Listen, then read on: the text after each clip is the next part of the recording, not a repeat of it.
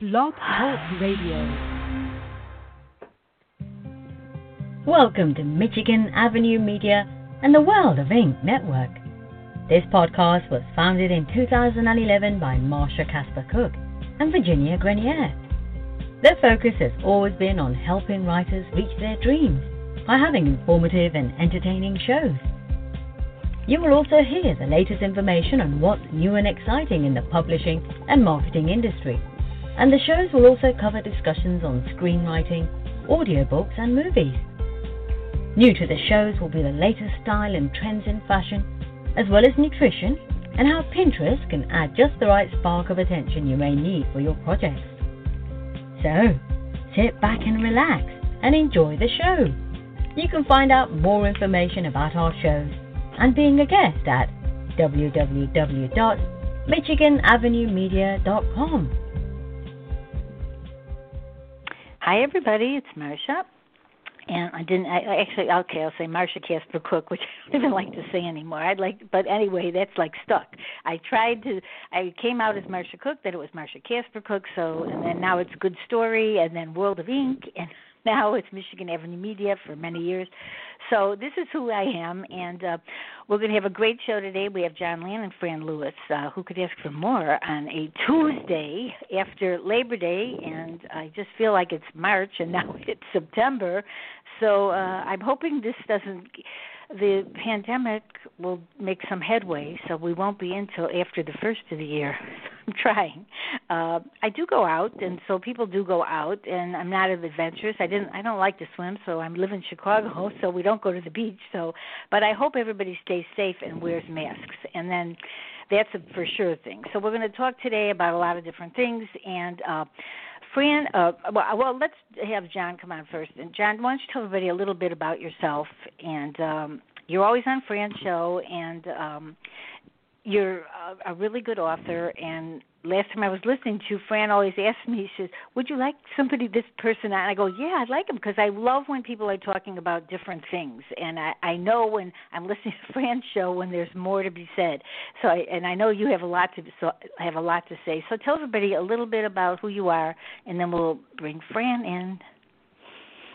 You know, Marsha, that in a lot of ways, that is probably the hardest question I've ever been asked, because I've never been asked it before.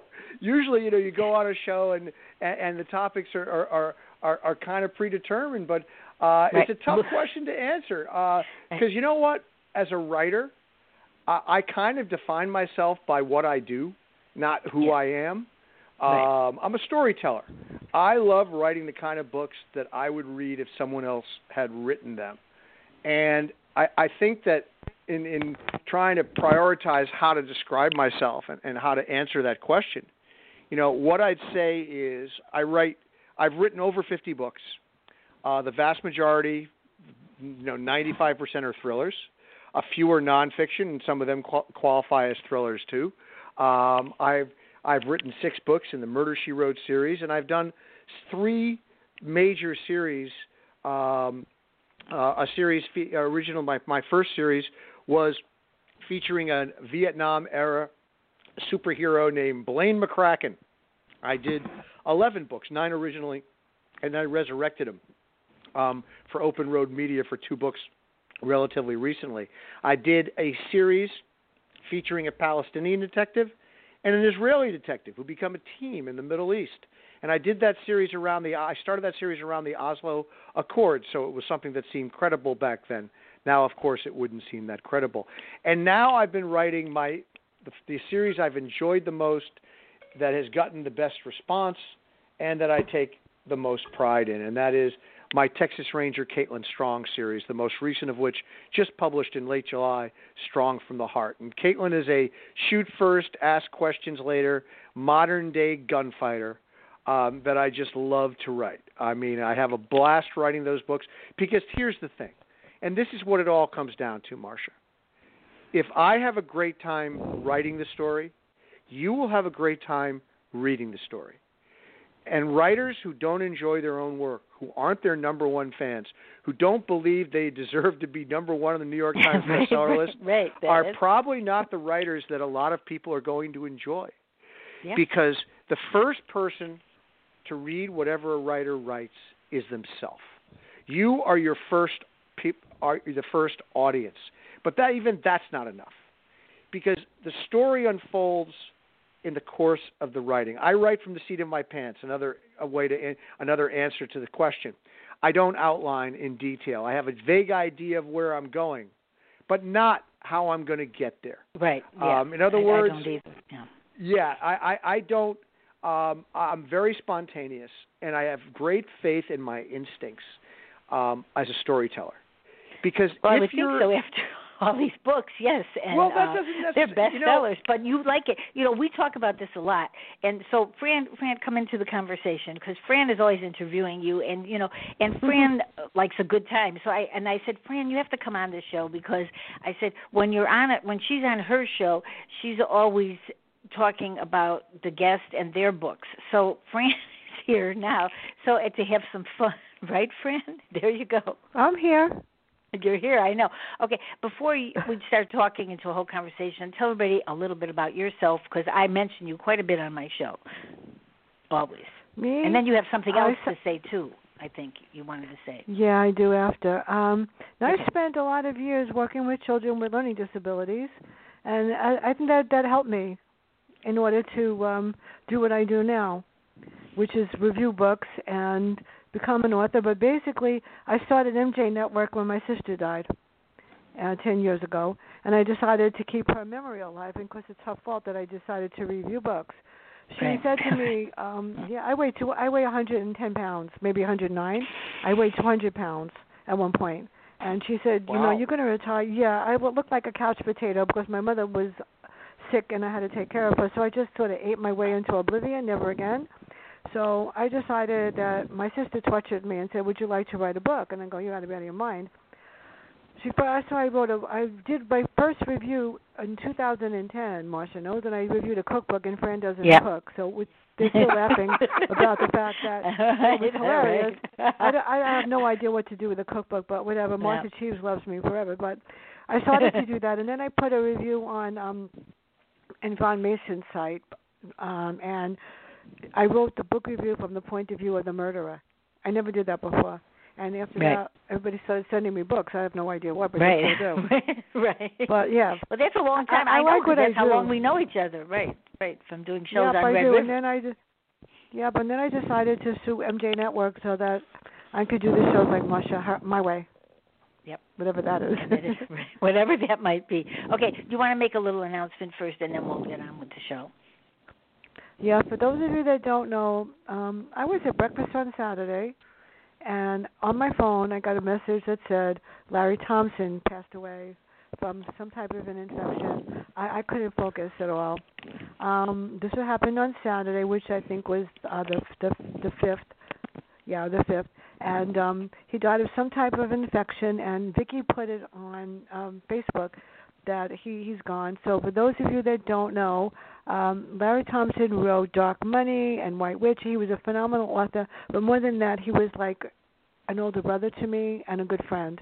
And if not for him and for John Land, I never would have known what Philosoph was. And I reviewed one of his books, and he said to me, because of what you did, I'm going to take you. He invited me and took care of the hotel. He did everything so that I would be part of it. And then when I got there, his wife took me around to meet all the people that I was in awe of.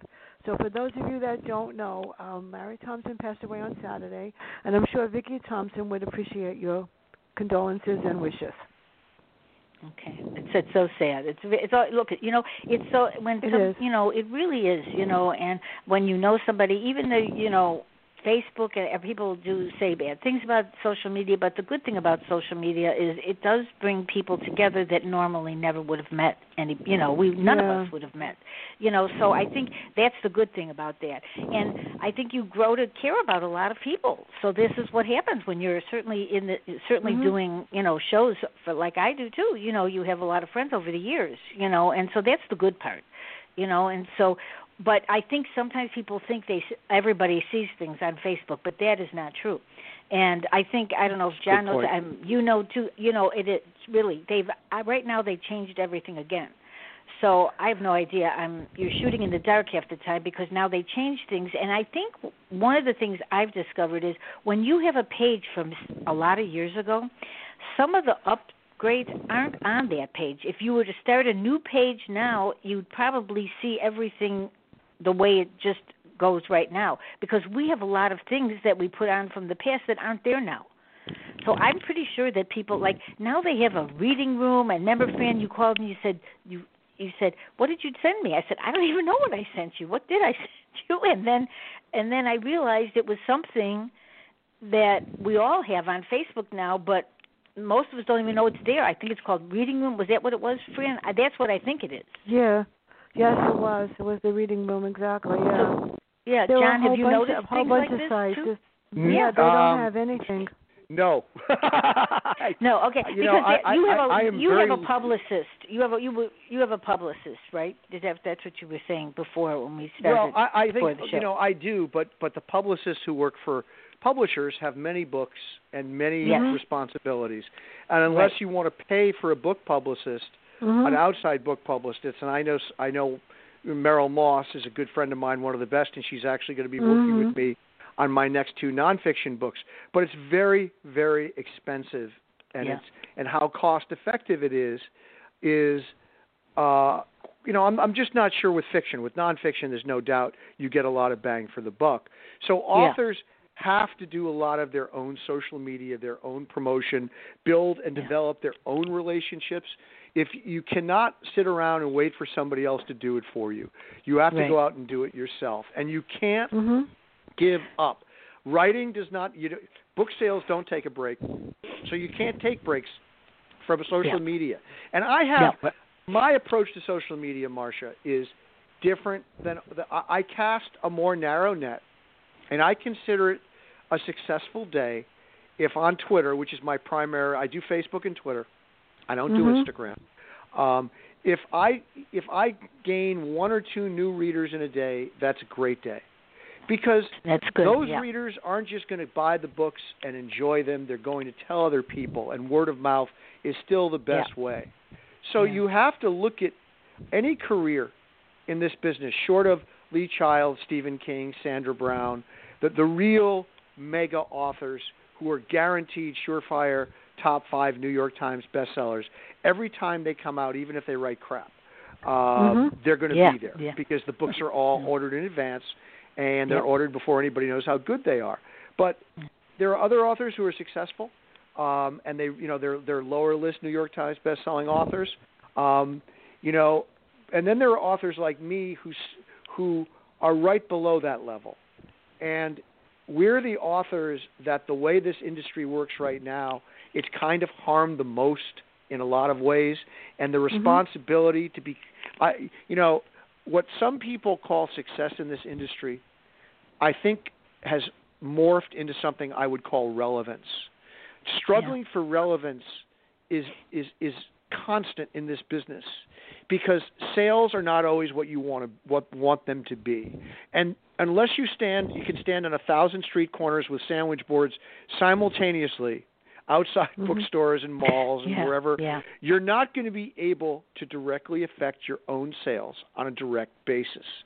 Social media is a wonderful tool to reach new readers and old readers alike. But the interesting thing, the irony of my career, is that my greatest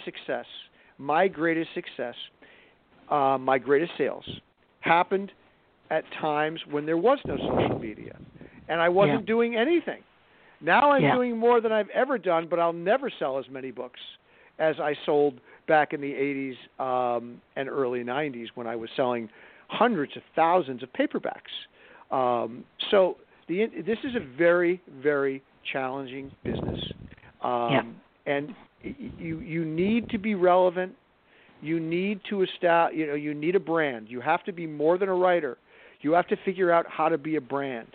And if it was easier, a lot more people would be doing it.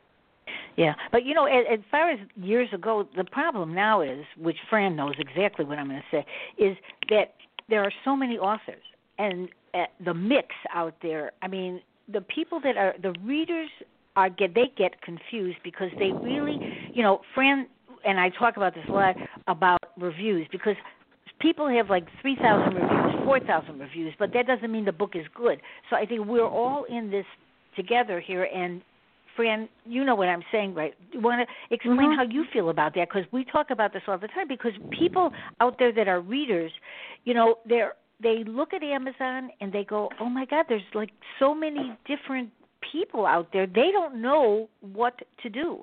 So social media does help that to make you, to make you relevant, but it is difficult when you're in a pool out there and there's so hundreds of thousands of books that they have to choose from, and they don't know. And if the reviews that they say are good and they never even read the book, that's not fair, because when the reader gets the book, they go, what is this? So, Fran, mention that, because that's important about those reviews. It is important. If you ever read the reviews that some people give, they're not reviews, they're opinions. And a lot of times they don't have any content in them. And I can tell the difference. Usually after I read a book, I just want to see what other people have said. And what I say is a whole much better. You can tell that I read it. You can tell that I have no spoilers in it. And Amazon has been getting kind of like strange lately. Either they take your review and post it in 5 minutes, or it takes 3 weeks from last Wednesday to decide whether they want your review on there or not. A lot of them are plagiarized. A lot of them reword the back cover. It's really sad. I mean, I crack up laughing because my sister-in-law said, I read the Amazon reviews and then I read the New York Times bestseller list to decide what to read. I said, why don't you actually look at the book and figure it out by yourself? I said, don't look at the New York Times bestseller list. That goes according to sales, right, John? That's just the sales. Has nothing to do with it. I have gotten books that are so much better than the ones that are on the New York Times bestseller list. And then I've gotten books, like John knows, and everybody knows that I won't review them if I don't like them. If it's not at least 3.5, 4 stars, I just can't be bothered. And as I got one by a New York Times what you do author, is you don't put a review out, though. See, you don't. I won't put a review. I won't even. Sometimes I'll just write a summary, but I got one by a New York Times author. I won't say who. And then when the publisher said, "Do you like the book?" Oh, I didn't get it yet.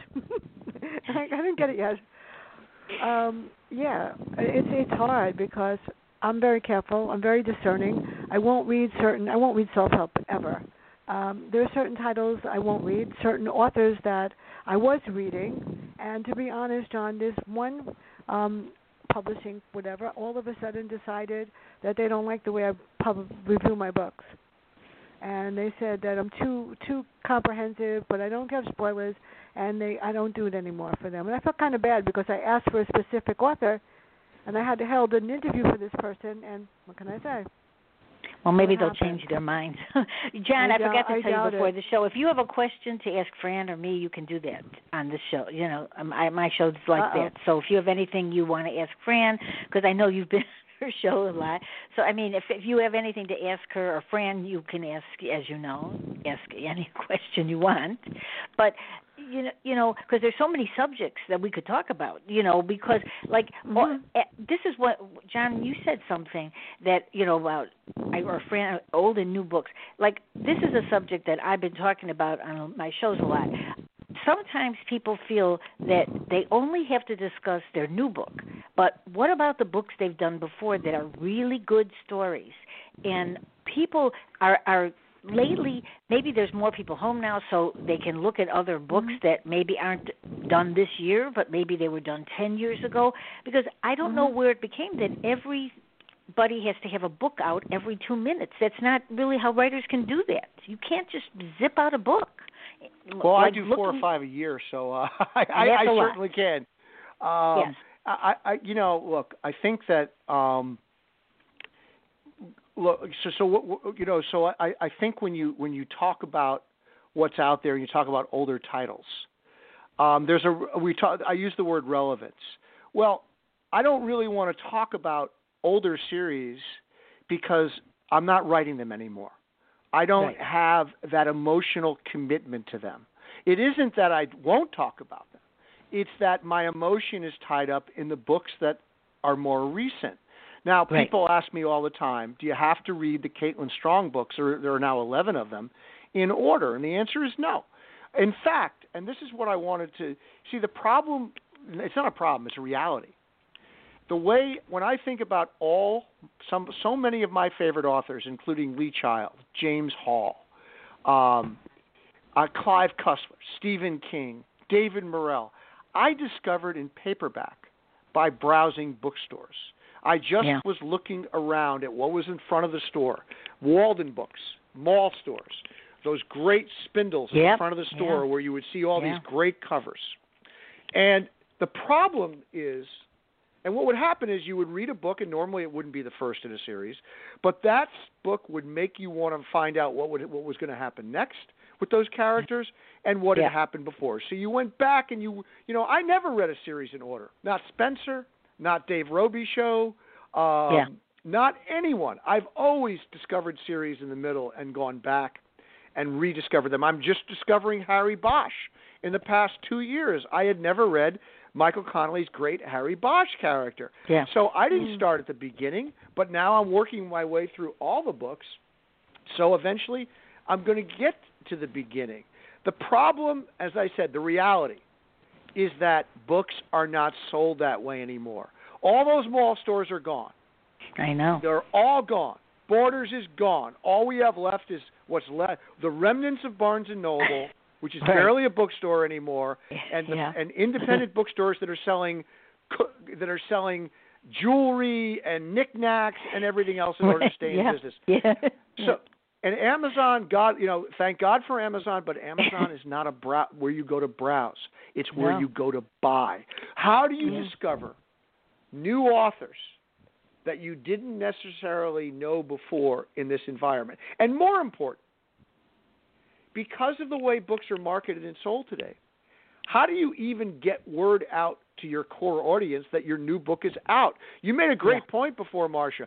I put stuff on Facebook, I put stuff on Twitter, but the simple fact of the matter is most people are like me. They're not on Twitter and Facebook all day. They're not there for the feed the moment I tweet something. If you're not looking at the screen, you're going to probably miss it. You have a life. You're not on Facebook. I get a kick out of people who get mad at me because they put something on Facebook about something like the tragic passing of Larry Thompson, and they're mad at me because I didn't see it. I'm not on Facebook all the time. So the challenge is, how do you market yourself in an era, and you said it best, you've got thousands and thousands of authors doing the same thing that I'm doing, but what I like to think is I'm writing better books than they are. And if I hook you on one, you're going to be hooked for life. Here, I'll tell you something interesting that I do, and this gives you an example of how I go at this. Obviously, the Murder, She Wrote series is a much bigger brand than my Caitlin Strong series. So for 6 books, I've been doing this Murder, She Wrote series, and I've been getting a lot of emails to my website, and eventually, or direct to my email address, which people track down. Not hard. Because they want to talk about Murder, She Wrote. But what I always do when I reply is I send them the first Caitlin Strong book, a digital copy of the first Caitlin Strong book, as a thank you for reaching out to me. And now I've gained I want them to be fans of my Caitlin Strong books, not just my Murder, She Wrote books. It doesn't cost me anything to do that, and they're not going to go out. And you can say, well, why don't you just tell them about it instead of giving them away? Because if you tell them about it, they're not going to do anything. But if you give them the book and they read it and like it, they're going to go back and absorb and devour the entire series. So anything you can do to make a new fan, to make a new reader, is a big step forward, even if it's one. Now, I know that one reader probably doesn't matter all that much to authors who are selling millions of copies, but I'm not selling millions of copies, and the only way I'm ever going to get there is one reader at a time. Yeah, I think people forget about that, and that's really true, because I think everybody, when they're writing a book, I think they have to, what you said before also, is to enjoy what you're writing, and and not constantly think about how many you're going to sell, because when that gets in your head, you're not the same writer, you're somebody else. You have to really concentrate. And I myself have issues with concentrating when I'm on Facebook and Twitter. And, I in the morning I go, I'm not going to do it. I'm not going on Facebook. I'm not going on Twitter. And 2 minutes later, I'm on Twitter. Yeah, I'm on. And I go like, what is wrong with me? And then I love on the phone it goes, oh, you've been on like 8 hours or 7 hours this week. I'm thinking like, what? Why? Why am I on so much? Because it really, it doesn't really, it puts you out there, but it doesn't really help your writing because you're not writing then. That's 8 hours that I could have been sitting down and writing. And you're right, you don't scroll down. I was talking to my friend the other day, and I went, oh, my God. Before the pandemic, I always bought stuff at Macy's. I'm on, all the home shopping. I'm buying stuff. And I'm thinking, I am really tired of scrolling down looking for things. And I went to a drugstore. I went to CVS the other day, and I was actually in the store, and I went, oh, my God, I forgot what it's like to not scroll. I was looking at things without scrolling. I'm going like, this is pretty nice because you're just out there like you're talking about books. Right, you go into a bookstore, you could look around. Now you can't look around. And if you if you go into Amazon, you go romance. Well, there you are, and you get books that aren't even romance because people put themselves in a category that has nothing to do with their book. And then you're so tired already by looking at all these books, you don't choose what you really wanted. So I think that's also an issue, because I think people put themselves in a wrong genre a lot of times. Well, it's also the fact that there are programs that we're getting a little bit into the weeds, but my last book in the Murder, She Wrote series, and by the way, Marsha, as Fran will tell you, as you're going to see, I live by the mantra, if you always tell the truth, you never have to remember what you said. So I tend to be pretty blunt and pretty direct. But Murder of 12 is probably the best, is definitely my best in the Murder, She Wrote series. It's basically the Jessica Fletcher version of the classic Agatha Christie murder mystery, and then there were none. It sold better than the top 10 bestsellers in cozy mysteries on Barnes & Noble, one of which was my last title, A Time for Murder. It was selling far more copies on Barnes & Noble's bestseller list than A Time for Murder. But here's the difference, Marsha. Berkeley, my publisher, I should use the word lightly, decided that they weren't going to buy any promotion on Barnes & Noble for this title. Fine. So because they didn't buy promotion, the book never appeared on the bestseller list. So beware.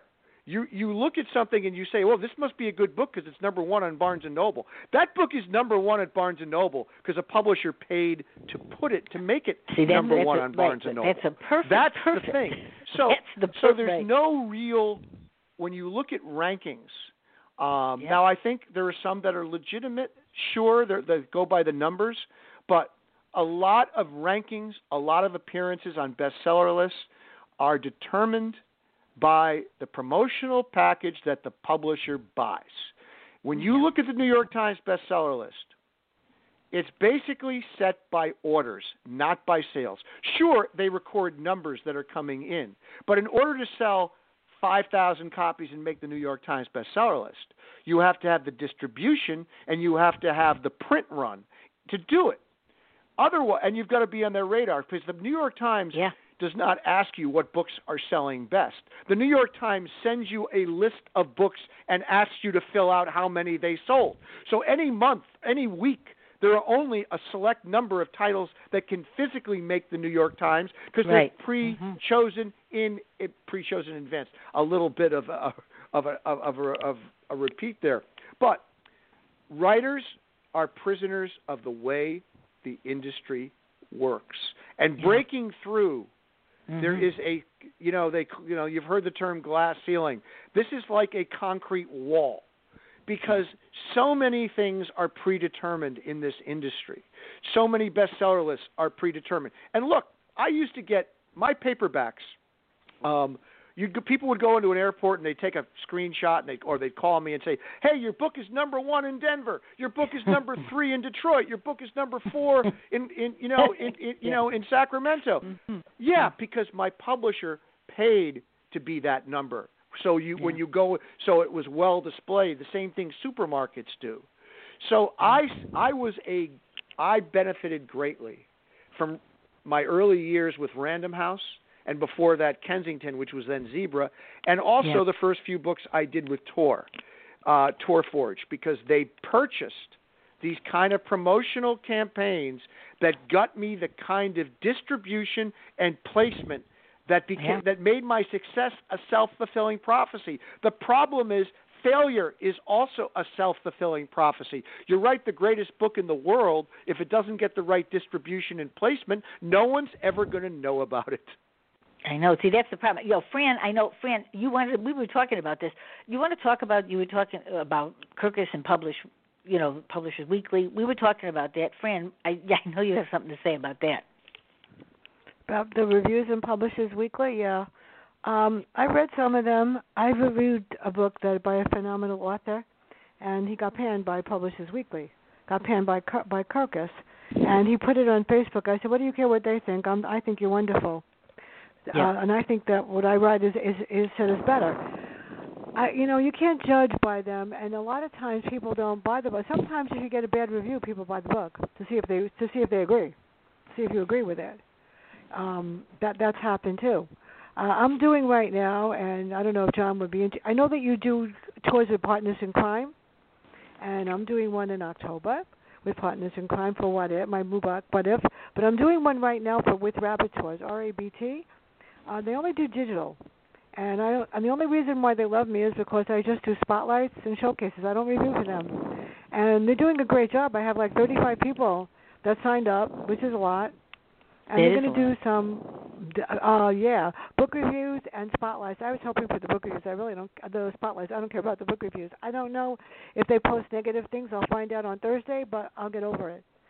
I had to try something, and because of the way I do things for them, they didn't charge me the full amount. Partners in Crime is doing one for me in October, and hopefully that'll go off also, because Cheryl and Wendy are the best with that also.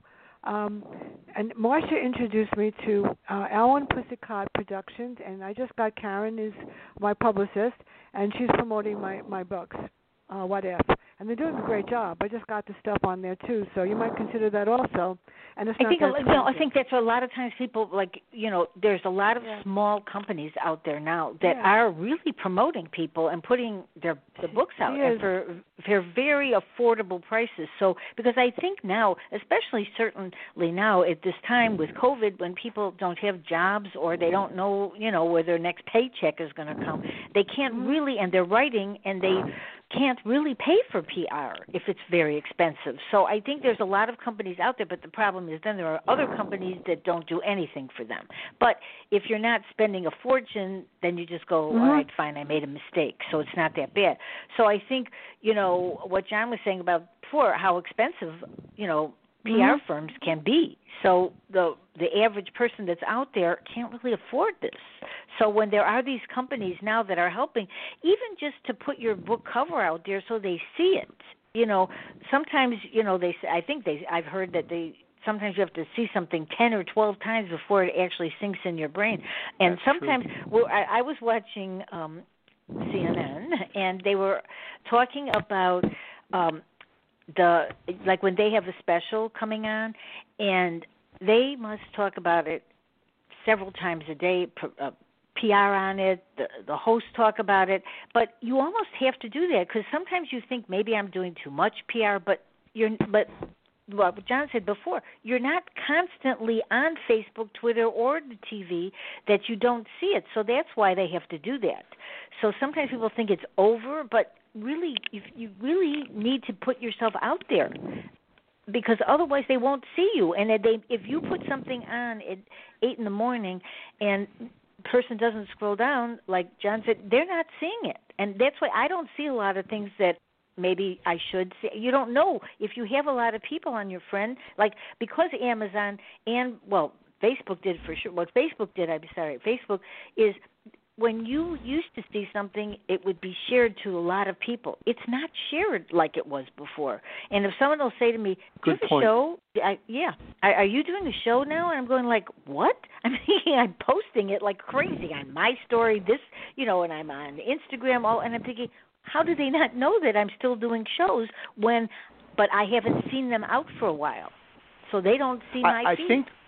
what you're getting at, Marsha, there's a caveat to that, and it's an important addition. I have an 11-book series with more to come. It's a brand. So when I'm promoting a book, I'm not necessarily promoting the book as much as the series and the brand.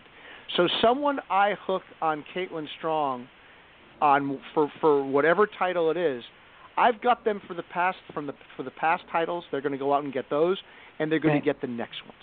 You can't look at promoting a book as a one-off. You have to look at it as a stepping stone that's going to lead to something else. You have to celebrate small victories. There's an old saying in Las Vegas: bet big, lose big. Bet small, win small. And I think that the purpose of promotion for the vast majority of authors needs to be bet small, win small. Because being successful as a promotion for an author is like money. If you need money, you can't get it. And if you have it, you don't need it. Well, the authors who get the most promotion are the ones who don't need it. Their books sell themselves because of the brand. If Lee Child did absolutely nothing, he would sell almost the same number of copies of Jack Reacher as he did if he did all the things that he does. Right. What does Stephen King do to promote his books? Nothing. Maybe he'll do a big talk show. But normally he does nothing. He doesn't have to do anything because it's already established. The publisher does it. The publisher is taking out full-page ads for him, even though he doesn't necessarily need them. No publisher is taking out full-page ads in the New York Times for John Land. And they're smart because they would never get the money back. But you just made a great point. Cost effectiveness. Yeah. So I'm piggybacking on top of cost effectiveness. I'm talking about don't look at it as selling a book. Look at it when you go out and you go to you hire blog tour companies. I'm doing more in that respect for Strong from the Heart, the new Caitlin Strong book, than I've ever done before. And it's all this bet small, win small things where I'm picking and choosing low-cost, cost-effective promotions that will put me in front of, that will expose me to tens of thousands of people. That doesn't mean they're going to buy the book, but you made another great point. It takes so many times before something registers with someone. A tagline, a book cover, a title. That's why, as another interesting point, if you notice in my Caitlin Strong series, you know, my Female Texas Ranger, every book begins with strong as the first word. Strong enough to die, strong justice, strong vengeance, the latest, strong from the heart, strong to the bone, strong, you know, they all, because that helps readers know when they see strong in the title, it's a Caitlin Strong book. So this is what brand building is all about. And by the way, not rocket science. John D. McDonald was the first to do this with the Travis McGee series, where every book was a different color. Sue Grafton did this with the Kinsey Millman with series. The Alphabet, with the Alphabet series. You know, Lauren Sanders did it with the first Deadly Sin, the second Deadly Sin, the third Deadly Sin. This is not rocket science. Building a brand. So if the writers who are listening to this, when you're writing, you can't think of the book you're writing as just one product. It has to be part of a greater whole. And if you're writing a series, look for a title that can help brand the series. So whenever you see a color in the title, even if it's not John D. McDonald, I always think, oh, that must be a John D. McDonald book. It's got a color in the title. So that's it's a good way to look at it. Yeah, it's a very interesting point. It's what authors. It comes down to relevance. And, you know, most authors are not making a living at writing. Most authors are in a position where they're not writing full time. There aren't a lot of us doing what I do. There are a lot of us who would like to do what I do in terms of being able to write full time, and that's the only thing I've ever done for over 30 years. I've been writing full time. The vast majority of people who are self-publishing, who are publishing with smaller presses, even publishing with the Big Five at a lower level or a top indie like Kensington, they're not going to make enough money on their books to earn a living. That's just a fact. Yeah, and I think people do think that people earn a lot more than they do. That's why a lot of times, people are waiting online at Amazon for the book to be free or 99 cents but actually I've had people on my show talk about this, and they've mentioned the fact that when they go to Starbucks, they'll spend $4 for a coffee or $5, but they won't spend that on a book. I mean, it doesn't make sense because the writer is working. So, I mean, how much can a writer make if they're selling books for 99 cents? Amazon takes money. I mean, so they think, oh, you're making so much money, and this and that, but it's not really true. So what you're saying is absolutely true. I think people should just look at authors as telling a story. You're into a very interesting part of the metrics of publishing have changed so much, and metrics in demographic, but especially metrics, metadata. When you start looking at sales, and you start thinking, if I can sell 50,000 books at 99 cents, and I can sell 10,000 books at $2.99, which is a better price point to sell them? But here's the issue, and here's what I wanted to get at. I've been part of any number of promotions where my books have been sold at reduced rates to bring people in. The problem is a 99-cent book buyer buys 99-cent books. They're not going to go out, love that. They're not going to read your 99-cent book, even if they love it. They're not going to go out and spend $20 for the next hardcover. Now, they found that price point at $4.99. At $4.99, sometimes $3.99. Those buyers who buy a discounted book at normally digital, in some cases it spills over into $2.99. You have a shot at them buying the more expensive title. But for the most part, low-end buyers, and I shouldn't say low-end, cut-rate buyers, people looking for sales, the people looking for the dollar store, the Dollar General of publishing. Yeah. People who shop in Dollar General, you know where they shop? They shop in Dollar General. They don't shop in Dollar General and then go to Macy's because of all the money they're saving at Dollar General. They go there because that's where they shop, and they may even buy books there. So when you're marketing books at 99 cents, you've got to be very careful, because if all you do is sell books at 99 cents or at $1.99, you will never be anything but a 99-cent author or $1.99. Now, there are differing theories on giveaways. I've spoken to great authors like Alan Jacobson. I think he's been on Fran's show. My friend John Gilstrap. Yeah. They've had very good experiences giving away 100,000 digital books when they have a new one just about to come out. And they have found some transfer. They have found a 1 to 3% rate of those people. And by the way, 1 to 3% of $100,000, 100,000 sales. If you're gonna sell 2,000 hardcovers or 1,000 hardcovers of your new release by giving away 100,000 titles, that's a cost-effective promotion. You paid for that promotion on BookBub or another area. Yeah. But these are the challenges that all writers face today. How do you spend your money? How do you make yourself relevant? How do you become a brand? How do you become a household name? Yeah.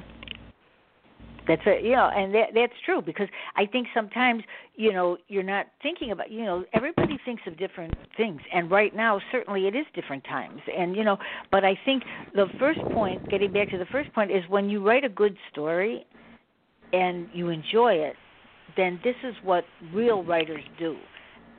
When you write a story just for the money and just throw it out there, and a lot of people do, Fran, you can really attest to that, then you're not really a writer. You're just trying to just get people to know who you are. But when you don't write a good story, and Fran, you could talk about that a little. You read a lot of books. How do you feel about that with the story? The story counts. You know that it does, and you know what every writer means. And that's why people say on your show all the time, Fran, you get it, and you do. I do.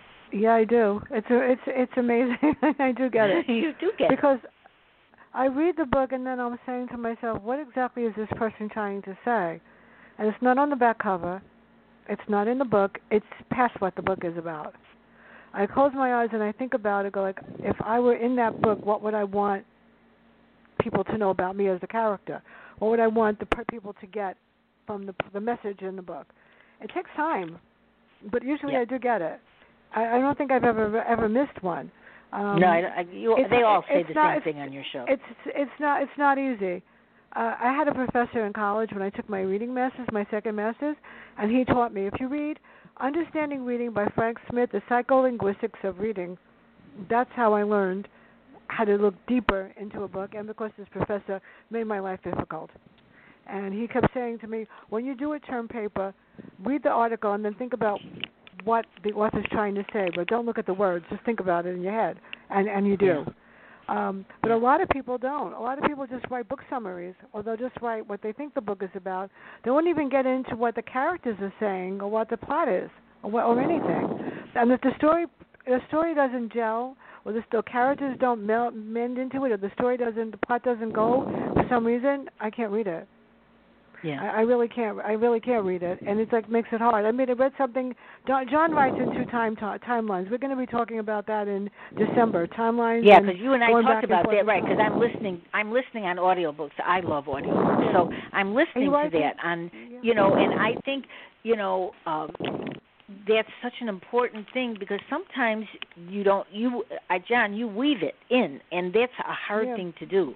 How you weave the past and present in, so the reader knows what happened before and what's happening now. That's a hard thing to do. It is hard, and it's hard for authors to write. But John writes it. I get it. Yeah, he does. But the point is, I just read 2 books, and I'm saying, why are they writing this in this timeline, and then in the middle of the paragraph they switch to the next one and go like, what? And then in the next one, it's a third. I had one book that I wrote in 5 timelines, and I was like, I had to take a piece of paper and literally write out. That's hard. Exactly what this person was saying. I think that's what I wanted to ask John about. Yeah. On your website, it's a really good website. Do you take care of it yourself, that website? Because it's really good. No, I got to do a better job of keeping it up. I have a friend who, is a terrific. But they do a good job because you when they're talking, your synopsises are a little longer than people say they should be, because I hate synopsises. I always say I'd rather like wash floors or do something. Synopsis is so hard, and mostly I did screenplays in the past, but when I've been doing books, I think it's so hard. And I write romantic comedy, I'm thinking like, how do I do that? I mean, it's like ridiculous.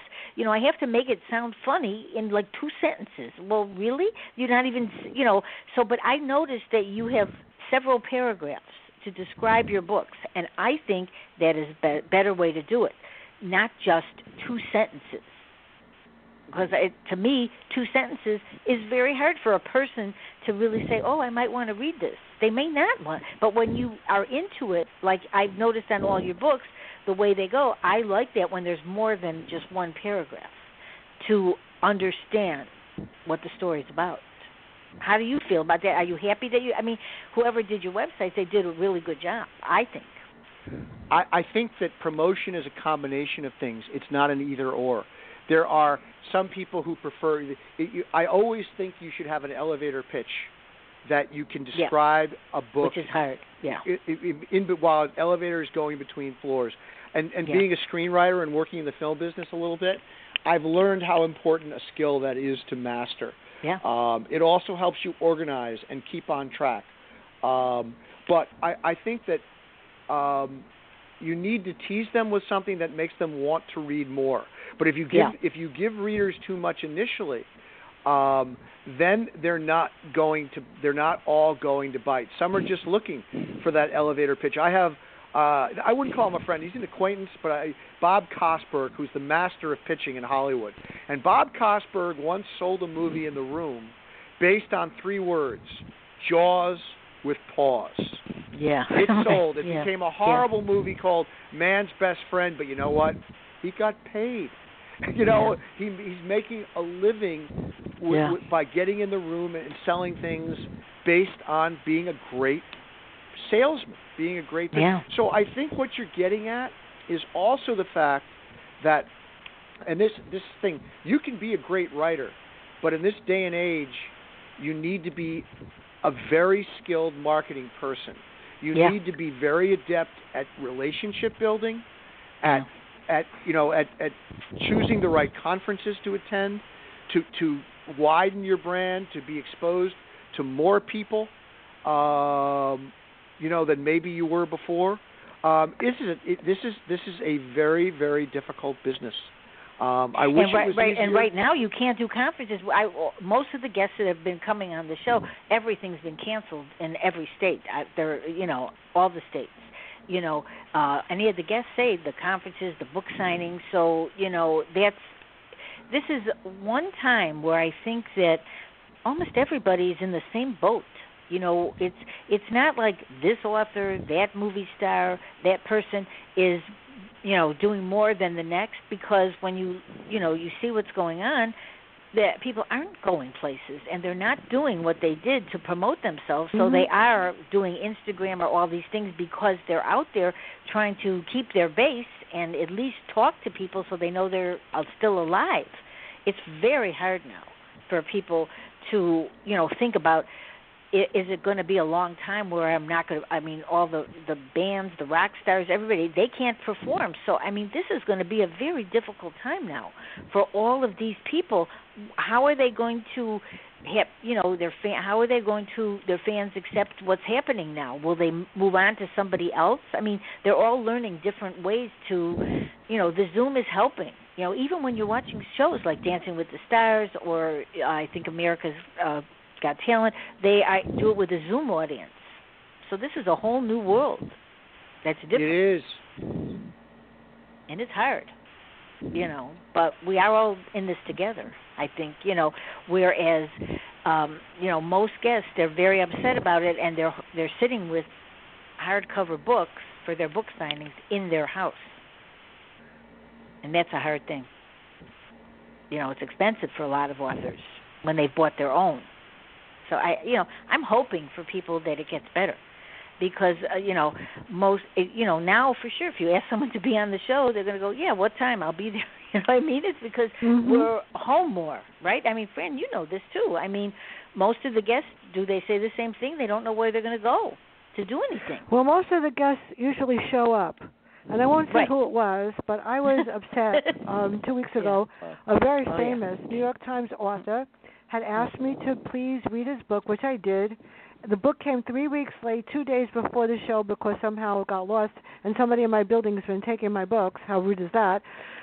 So I went and I actually bought the book on Amazon, didn't tell them. They sent me another copy, and I sent the person questions. I sent the person questions way in advance of the show. And I'm sitting there, and 1 minute, John, 1 minute before the show, I get an email from the publicist that said, the questions are great, but he doesn't want to answer them because he's talking about the plot of the book. I said, well, what would you like me to talk about? I can talk about in general. How did you choose your characters? How do you write in timelines? I could talk about anything. And the person just decided out of nowhere I said, I'll delete the show and goodbye. I was fuming. I remember. And it was on the air. I had to do it on the air because I got on the air and they said, I'm really sorry, but so-and-so is not able to come to do the show today, and the show is being canceled, and it will not be rescheduled. And then I deleted it. Yeah. And there were people on the listening because of who it was. And I was like, oh, God.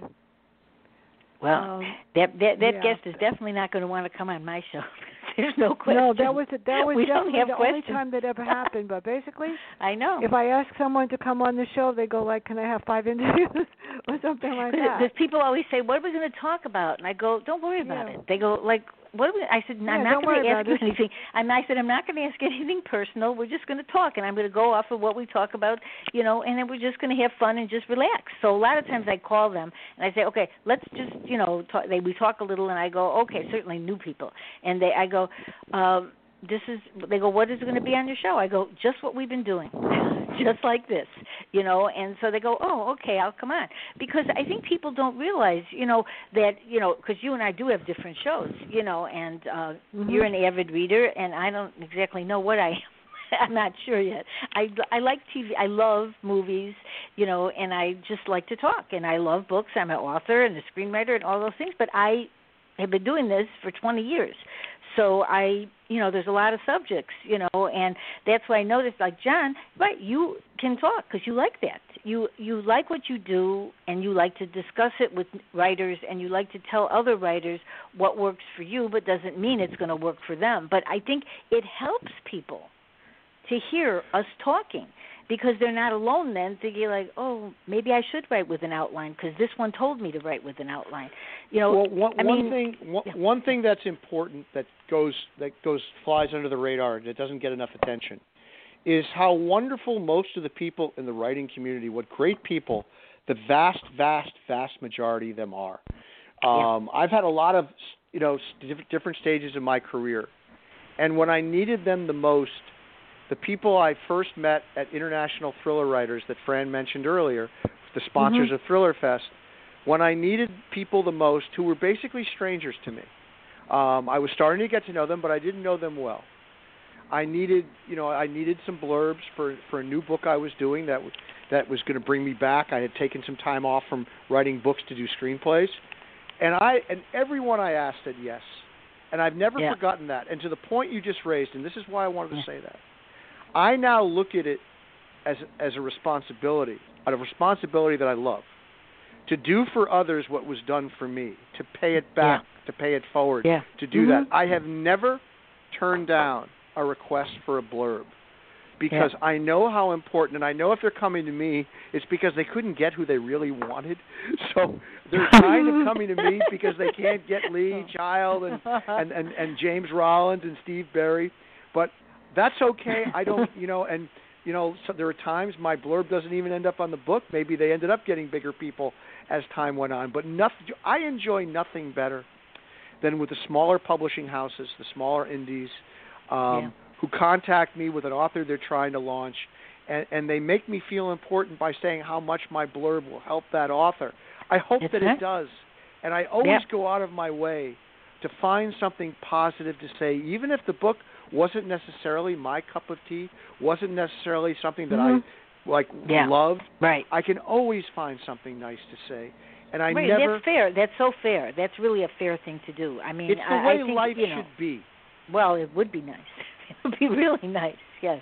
And I do think, we're ending the show soon, but I honestly think that is a way that I do think writers, any writer, I've had so many authors on, and Fran has too, and we've made friends with them, and they come on the shows again, and we have fun, and I think the writing community is a great community, because, like, if somebody gets a bestseller or somebody gets, an offer for a movie, I mean, you're happy, because we all know how hard this is.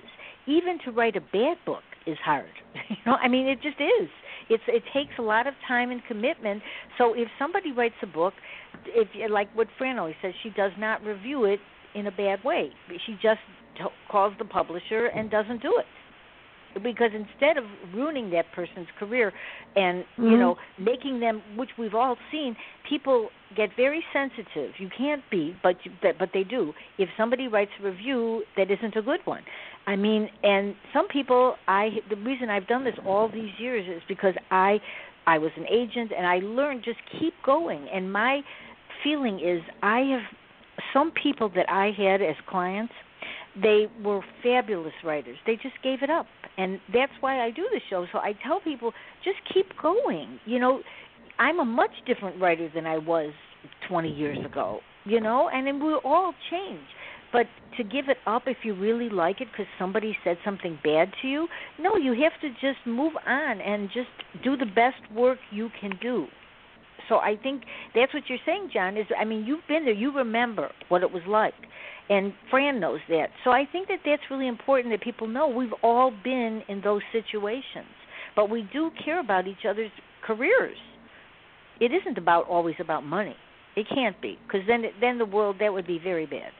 So we need to care about each other much more. So on that note, John, I have actually on the show page, they can find you at johnlandbooks.com, which that's right. And they can email me. They can do whatever they like.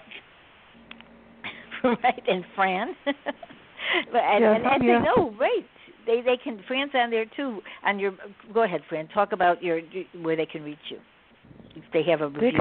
They can reach me on MJ Network. They can reach me on Facebook. You can reach me on Amazon. Basically, you could reach me. You can even Twitter me and say hi. And John, I know exactly when you tweet because I follow you and they let me know. When Marsha does something too, anybody goes on Twitter, you're in big trouble because I know. If you're on Instagram, I get an email. John Landers on Instagram. Yeah, I do. It's scary. And when my nieces and nephews are there, I check out what they're doing so I can tell them whether I like it or not. It's bad.